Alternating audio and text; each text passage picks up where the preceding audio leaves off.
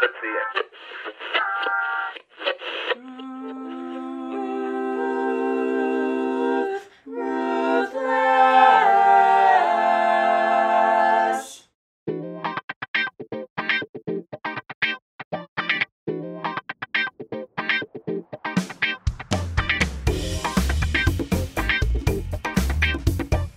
What's up, everybody? Welcome back to Ruthless. This is episode 2 of this season. I'm going to take a guess at 11 overall. Do we have any other guesses as to what this is for us? I think we'll be on like 12 or 13. Probably should have looked that up ahead of time. But we Cheaper by should the have, dozen, but yeah. I'm guessing that one of our 3 guesses is probably correct. We're going to go with a baker's dozen, I Yeah. guess. Okay, that sounds good. Yeah, this episode is exciting for us because last episode, we talked about Truths and a Lie, but we didn't actually get to share them with you. So we're going to be catching up on that. Yeah, of course. So look forward to that later in the show. But first, we're going to be talking about a couple fun things. Banned books. I know Ruth's got some things to say about love banned banned books. And fear, which I'm actually quite excited to talk about. I think I'm an expert in fear. Maybe not learning about fear, but certainly experiencing You're it. fearful, So though. I am Yeah. a fearful person. You're frightening, actually. So we got a lot to talk about. Let's get started with banned books. Ruth. So this is Banned Books Week, and I was thinking about the timing of this. And, of course, it's at the beginning of a school year, which is appropriate to think about actually reading books. And I think it's fun to think about what would be some reasons for books having been banned, and also think about what our favorite books are. And it turns out, at least from Seth's point of view, that most of his favorite books have been banned books, which Yeah. may say something about you, Seth, and your taste. I guess. So you wanted to say what are some of your favorite banned books? I mean, I'm looking at this list you I compiled. made a list, of course, There's- because that's what I do with these. There's, I don't know, 20-ish, you'd say? And there are more here on this. Yeah, this sheet of there's paper. 20-ish or 25. so books on here, and like all of my favorite books I've read are on this list. Fahrenheit 451, love it, one of the classics. Lord of the Flies, that's like my favorite book growing up. Animal Farm, totally understand satire because of that, thank you. 1984, something I still reference on a regular basis. Catch-22, one of the funniest things you'll ever read in your entire lives. Like, these books are amazing. And I remember the first time I taught Catcher in the Rye, it was sort of ironic because when I was in high school, my English teacher, Mr. Church, used Catcher in the Rye, and there was a protest by parents. And so he offered to teach the book at night to parents. And they actually came, Wow. and he taught the book and persuaded them that it was really a perfect book to use for ninth graders, which was my case. But then it was so ironic that later on, many, many years later, when I myself am teaching English in high school, and I am asked not to use that book. And so I had to defend it, although I didn't go as far as Mr. Church did, which is to say invite the parents in. But it was just shocking to me. But it was just interesting in my high school career to think about all the books that parents tried to stop us from teaching. Among them, a really scary banned book was the Bible. So you just never know what people are going to find disturbing, and especially in the hands of a high school teacher like myself. Charlotte's Web, banned book. Come on, people. It's pretty naughty. Lord of the Rings. Whoa, really Yeah. risky and dangerous. Harry Potter. Harry Potter. My dad's a minister, and he loves Harry Potter. Yeah. Yeah. I guess my favorite of the banned books would be Harry Potter. But you speaking of Catcher in the Rye, one of my ultimate favorite books is Perks of Being a Wallflower. I used to teach it in my freshman seminar, and I know that that's one that has been considered a banned book too. Very Catcher in the Rye-esque. Yeah. Sort of a modern take on it, though. Yeah, but it's really astonishing to look at the list of these books, and I mean Hemingway makes a lot of the list here. Steinbeck, of Mice and Men makes the list. It's just kind of staggering to see what all the books are, and it'd just be interesting to sort of look through and see what the threads are that frightened people about these books, and what kinds of investigations the authors are making that people don't want investigated. And I mean, some of them I understand, but you're right. Some of them make little to no sense. Yeah, I just think what could they possibly have objected to in that book? Now, Catcher in the Rye, I remember distinctly one of the major issues That was one I a get. word that was written on the wall Yeah. that was troubling, that we will not say on the air even to this day because we cannot. But it was Banned podcasts. yeah. We've Banned become a- podcast. We don't have the explicit E rating. I was No, gonna we say. do not. So, but what was interesting about that in the book is that Holden is trying to prevent his little sister Phoebe from seeing that word. So it actually makes the case that the parents wanted to have made in a really beautiful way and a convincing and compelling way, that there are just things you wish your little sister wouldn't have to know about too soon, and to protect them from that.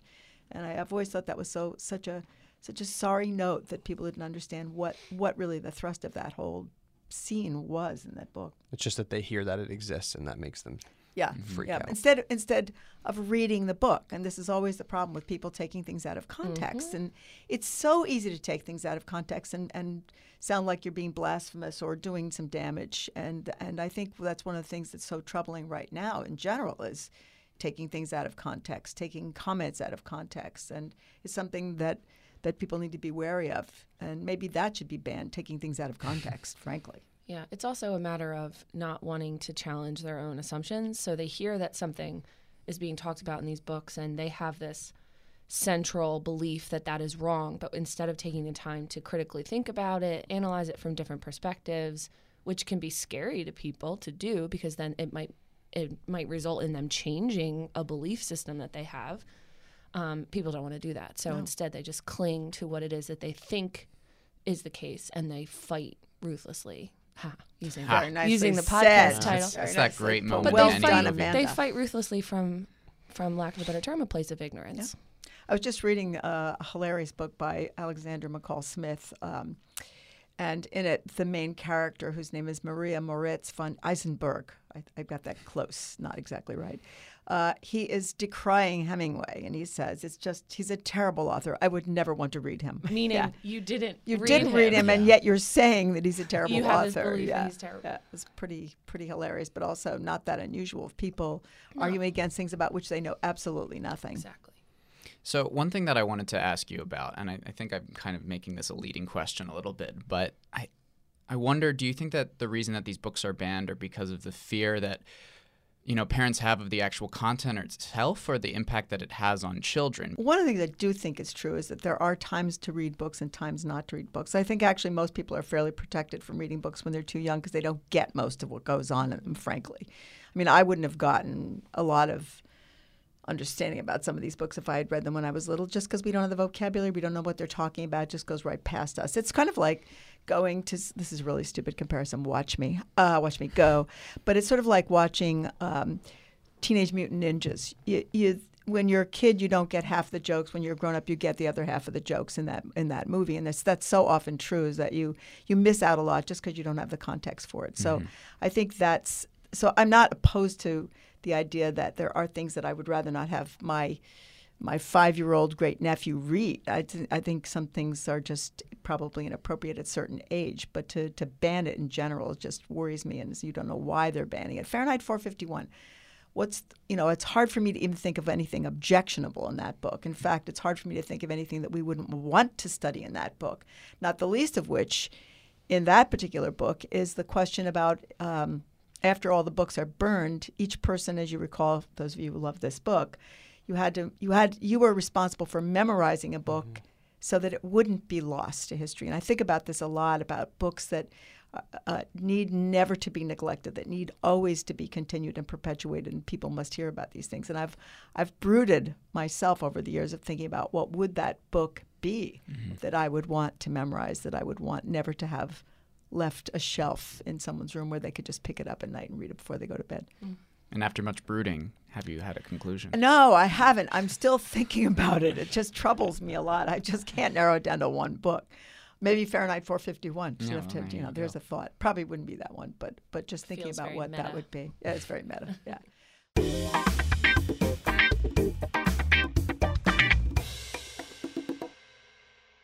I think part of it for me as a parent is wanting to make sure that I'm giving her the space that she needs to discover these things and read these things. And I definitely don't want to censor her entirely, but I think it's a level, as you said, when they're cognitively capable. So, for example, one of my best friends has a daughter who's older than Lillian. She's 8, and they started reading the Harry Potter books. So when Evelyn was able to read, one of the ways that they rewarded her being able to read was to start the Harry Potter books. And there were chapter books. It took her a very long time. But then as she got better at reading over the years, she was going through the books faster. And she got to book 4 when she was only maybe 6. And in book 4 is when the first death of a character occurs. And Spoilers for Harry Potter. I know. No, I won't say nice which going. right? I think It's it's going. safe. A It's certain But, Hufflepuff. you know, Keep away from Charlotte's Web, Kat too. didn't want to stop her, right? Because reading the books, and then after she read the book, she got to watch the movie.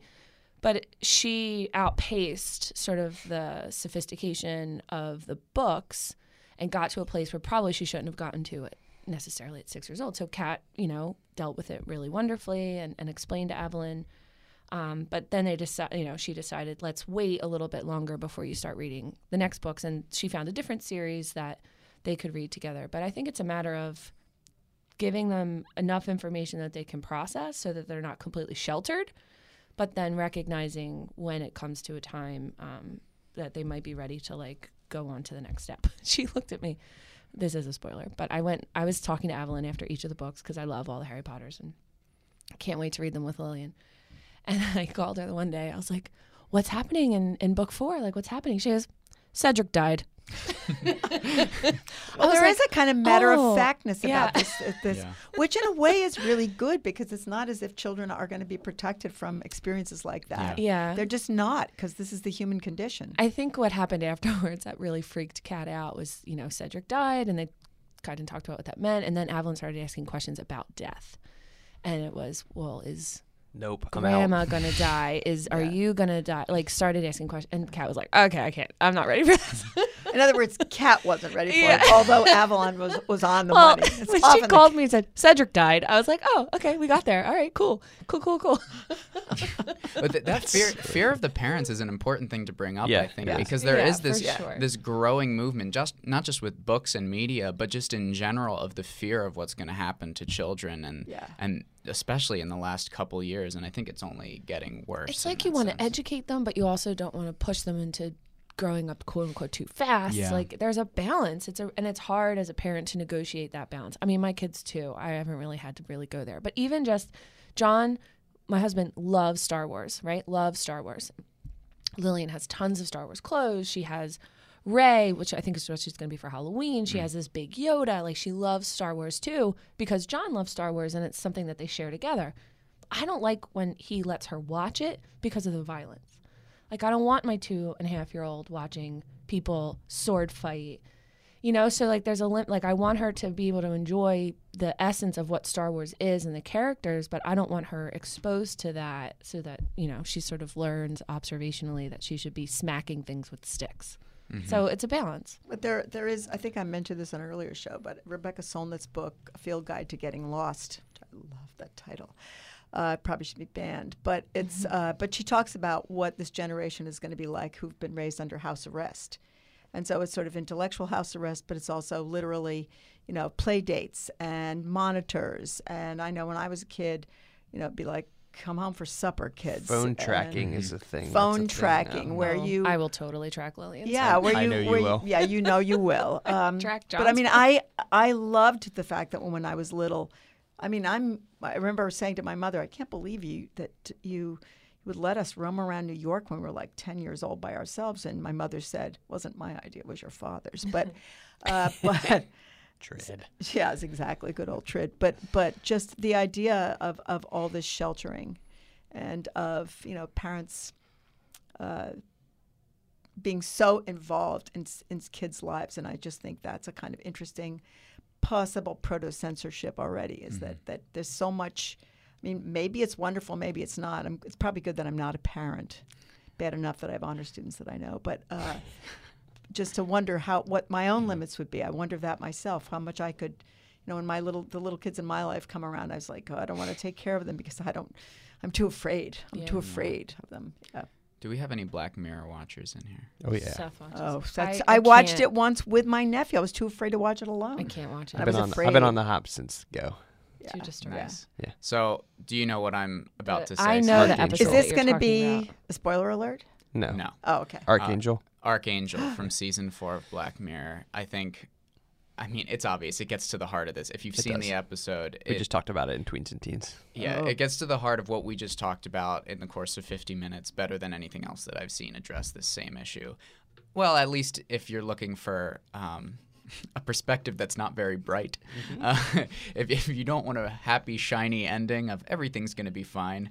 If you want a real anti-stance on the tracking your kids. Yeah, Black Mirror is not a fan of parents being helicopters over their children. Yeah. I was gonna use the term helicopter parents, and that's like what, and Ruth always I think says, it's more like embedded parents. Exactly. Ruth says it's not, the parents have landed, basically. It's not just helicopter anymore, they've embedded. Mm-hmm. And Well, there's wait, I actually, just have to tell you That's about the that. Wow. In China, Honestly, perfect. I was Embedded. no, that's exactly. Then I was just reading an article in the New York Times about in China about parents who now set up tents on campus so that they can be there at Handley. oh my God. Yeah, this is just because when they deliver especially their only children, they want to be there, so they have tents and they can just be on hand so that they're right there. That's crazy. Parents, we love you, but go away. Yeah, don't do it. Well, there's Welcome been to Temple now. Go there- away. Yeah. there has now been research that has linked helicopter parenting styles to depression in children, I wouldn't be surprised. because they don't learn how to handle failure. Yeah. And without failure experiences until they're older, something happens to them, they don't know how to cope because they've never had to cope on their own their whole life. Yeah. I think that this is a good chance to kind of switch our conversation topic to this fear in general, and that's something that we wanted to talk about. Ruth, you mentioned that in your first year seminar, you're teaching freshmen, all of the advisors and you have. Yeah, we have 18 sections of this. Yeah, and so we kind of go through, and it's like an intro to college. You said that you've noticed a lot of this fear of transition. Can you talk more about that? What's been striking me is I saw the movie 8th Grade, and I'm just thinking, I'm sort of reading about this in these papers. And these students are all immensely successful, and yet so many of them are talking about shedding their high school persona and wanting to be authentic in college, and that they don't want to bring along those fears of who they were or who they weren't in high school to college, and trying to make this transition. And I was actually talking about this to Seth this morning. There's a book called The Art of Travel by Alain de Botton, and he's talking in the beginning of the book about how he and the woman in his life are so excited they're going to go on a trip, and they have booked reservations, and they land in this paradise, and their room is right on the water, and it's fabulous, and they immediately have a fight. And he says, when we packed, we forgot to leave ourselves at home. And I just thought that was interesting about what we bring with us and what we don't bring us, the fears we bring and the fears we need to shed when we come to college, and how. But I've been so puzzled by some of these reactions about these shedding the persona. And how do you do that? How do you remember what to leave at home and then bring something else new with you? How do you make that kind of transition? I think, not to challenge that, but there are some students that try to leave things about who they were at home and expect them not to come back and haunt them. And I think it's some things you can't shed. You just can't. Right. Well, I think that was his point. We forgot to leave them at home. Yeah. But they went along anyway. Yeah. Yeah. We were just talking about fear in my psych class on Monday, because we were talking about learning, and not necessarily learning in the way that you guys study for a test and you learn material. It's more so learning behaviors. And in classical psychological experiments, probably the most famous is Pavlov and his dog, right? And you can classically condition someone to elicit some sort of a response. But another form of classical conditioning is exemplified by John Watson, and his studies with little Albert, right, the baby, who he was able to condition to fear white fuzzy things. So every time he presented him with a white rabbit, he made a huge noise, which is something that is a natural fear. You're going to have a natural fear response to a huge noise.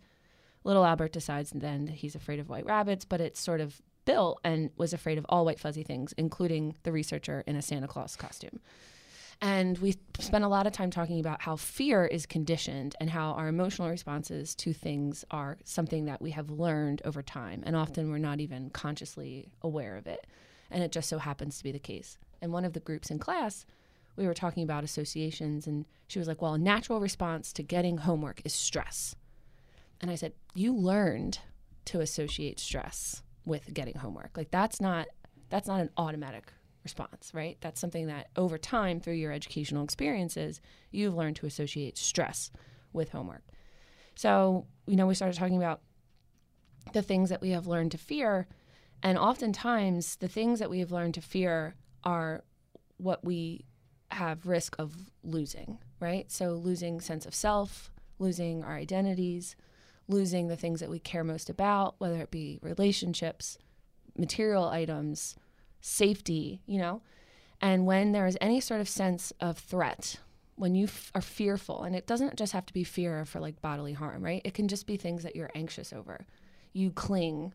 A lot of people cling very heavily, very closely to those things and won't let them go. And that's why they're afraid to take risks, and that's why they're afraid to put themselves out there, because they think if I take this risk, if I put myself out there, there's a fear that I will lose something else. And so they don't take that risk, and they don't put themselves out there, and they're immobile. They don't want to move because of this paralyzing fear.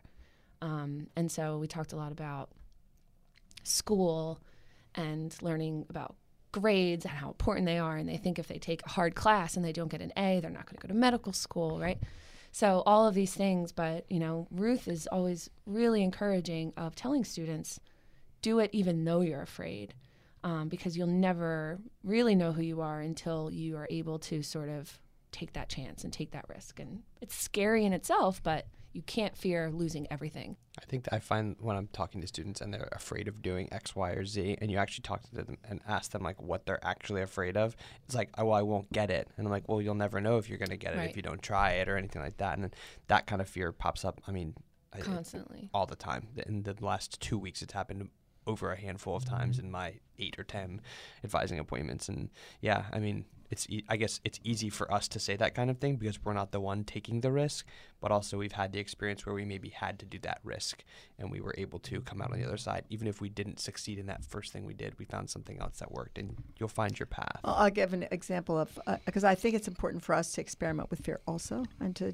do this so that we can be authentic. That's why when I say to students, look, you can live in poverty if that's what you want to do, because I did that. I experimented by leaving a very nice job and with a decent salary and going to grad school when I was old and making $5,800 a year, which was brutal. I used to buy socks as a surprise present for myself.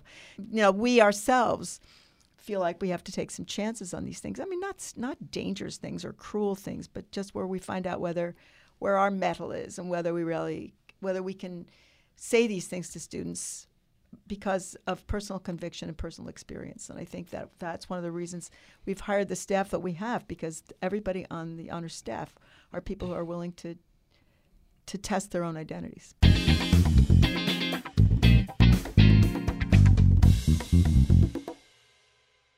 Let's move on. All right. And let's get to your two Ruths and a lie. Oh, dear.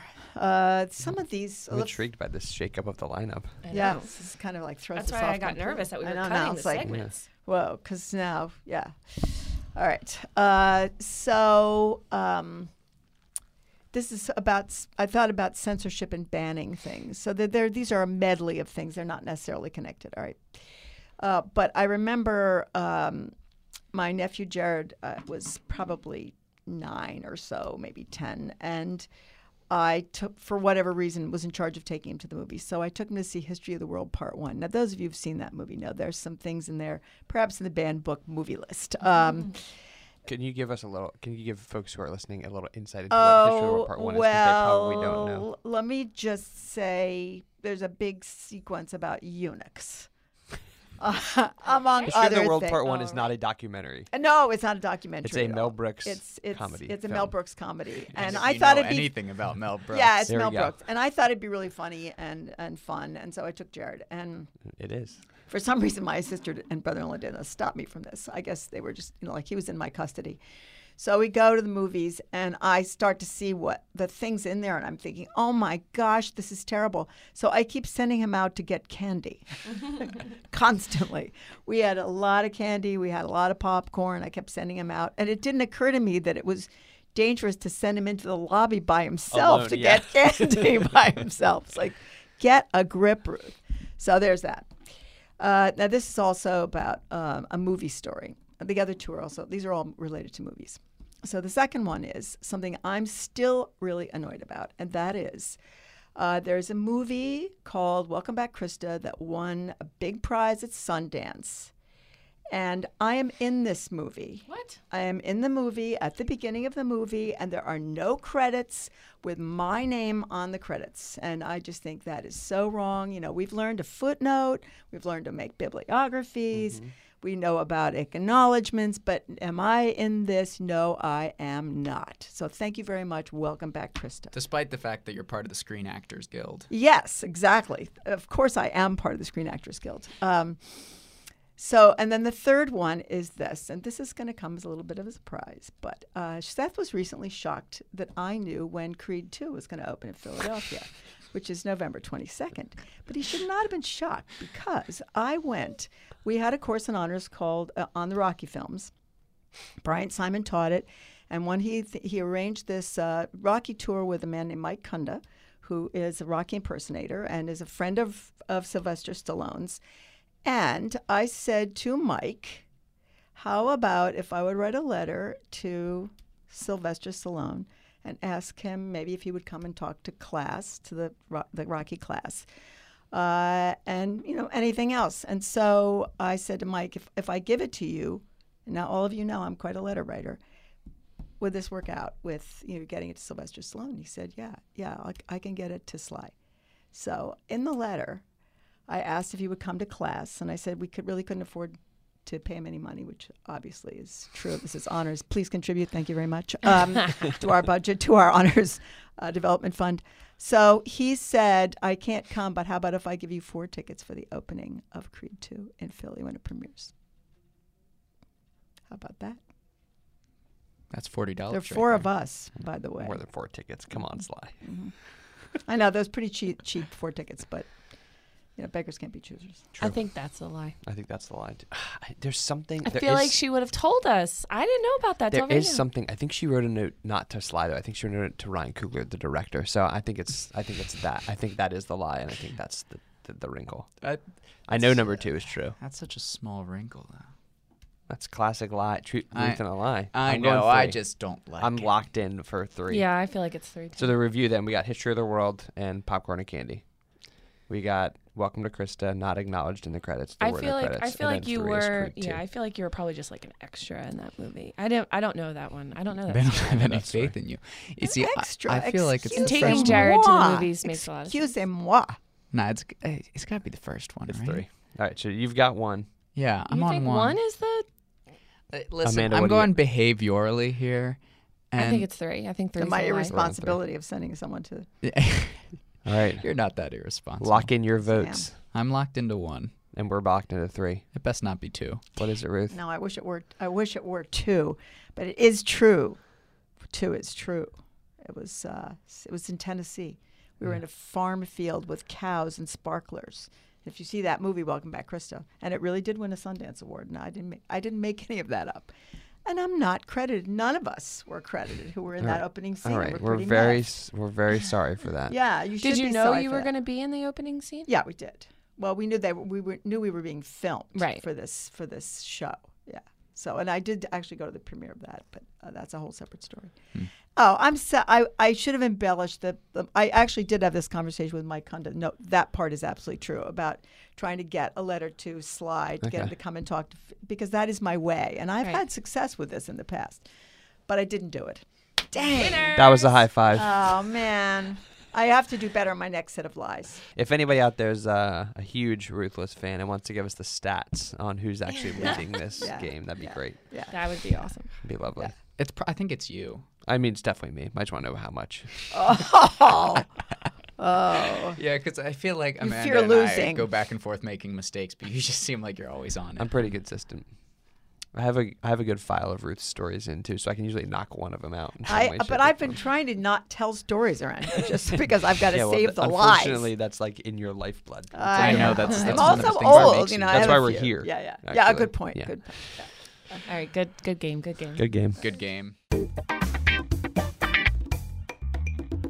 By the way, I might try to get those tickets anyway. Okay. That'd be I fun. just I try. think we can Yeah. write to like Michael B. Jordan or Ryan Coogler and Well, and Michael tell B. them that. Jordan especially because after I realized having seen Black Panther and kept wondering where's Michael Jordan, I think I know what he looks like, and then I realized, Oh, Ruth. oh no, that is That's not a classic. lie. That's classic That's Ruth. true. That is I kept thinking, I know what Michael Jordan looks like. amazing. And he was the star of the Fahrenheit 451, right? He was, yes, on HBO. Bringing it full circle. I know. Wow. Thank Well you. done. Nicely Put a done. button on it. Very nicely. We should done. just end the show now. Yeah. No, Well, no we're final ahead. segments. Yeah. You delayed the inevitable there for another I know. I minute. dread it. But you will explain what the kids are saying now. I had You one of cannot these at escape. lunch yesterday, but I will not share what that one was. All right. So, Ruth, I want Uh-oh. you to explain the concept of tea to me.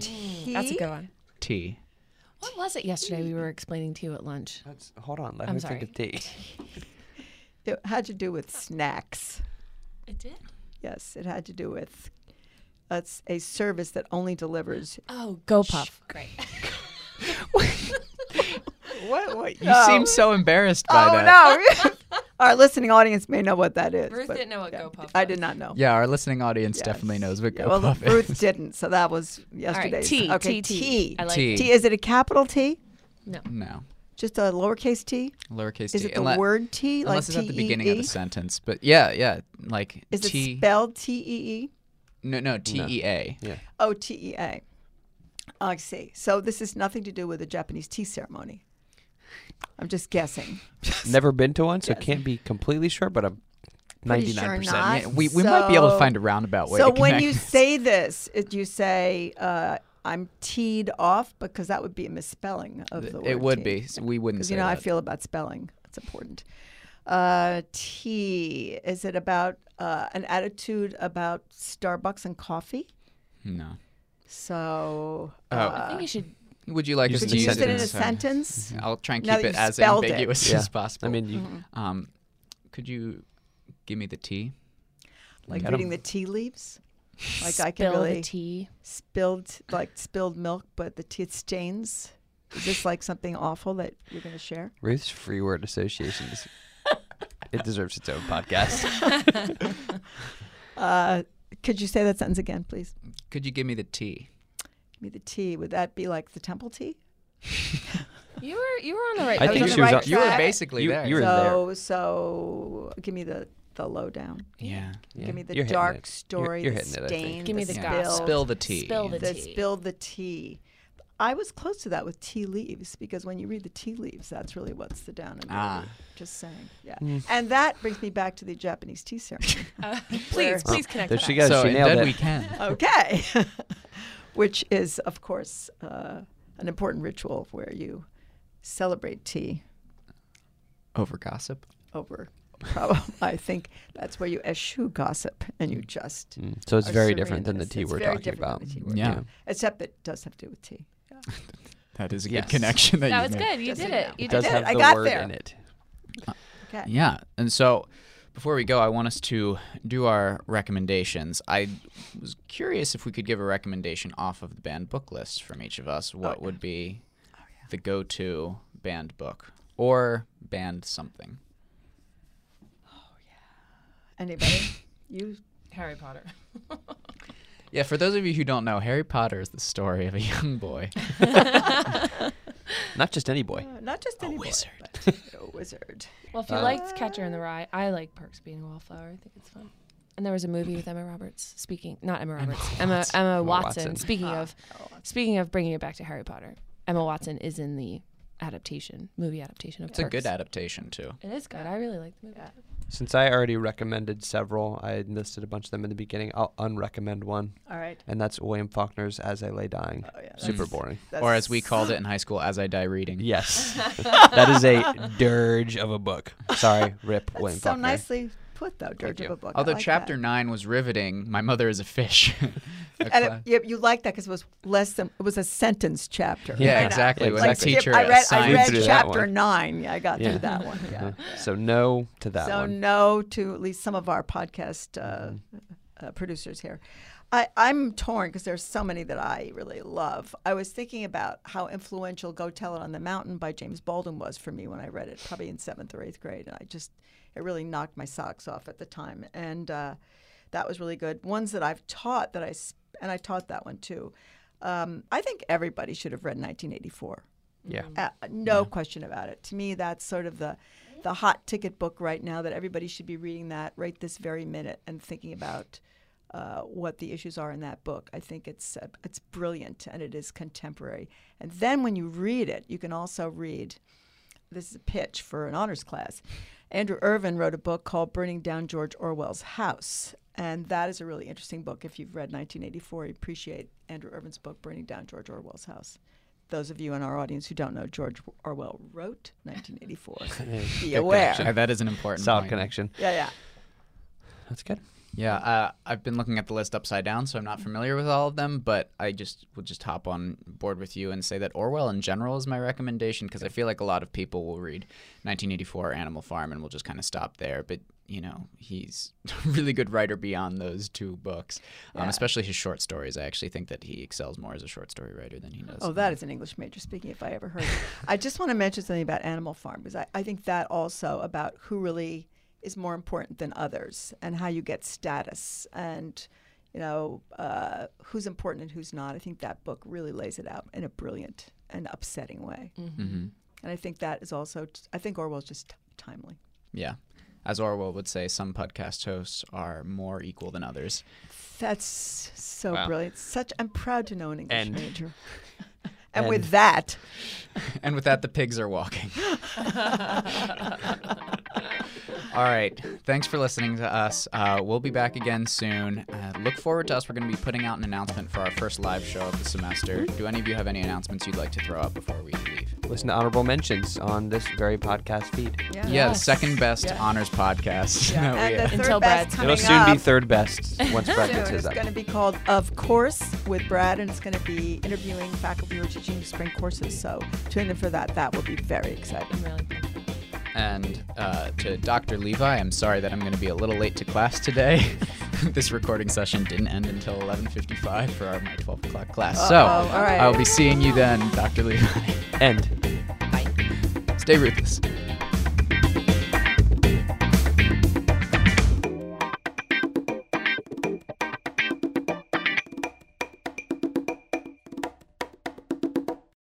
Okay. You've been really given the vibrato in your know. Yes, in we your have them. weekly. People, somebody said to me yesterday, I love reading the bulletin. It's so funny. Who Oh, writes it? I think people you tell have me to this all the sign time. this so that it's clear it's you. People are always did telling me yesterday. they love I it, put my and name on it. you did, and they always want to know who writes it. Yeah, people like it. I know. I know. a ghost.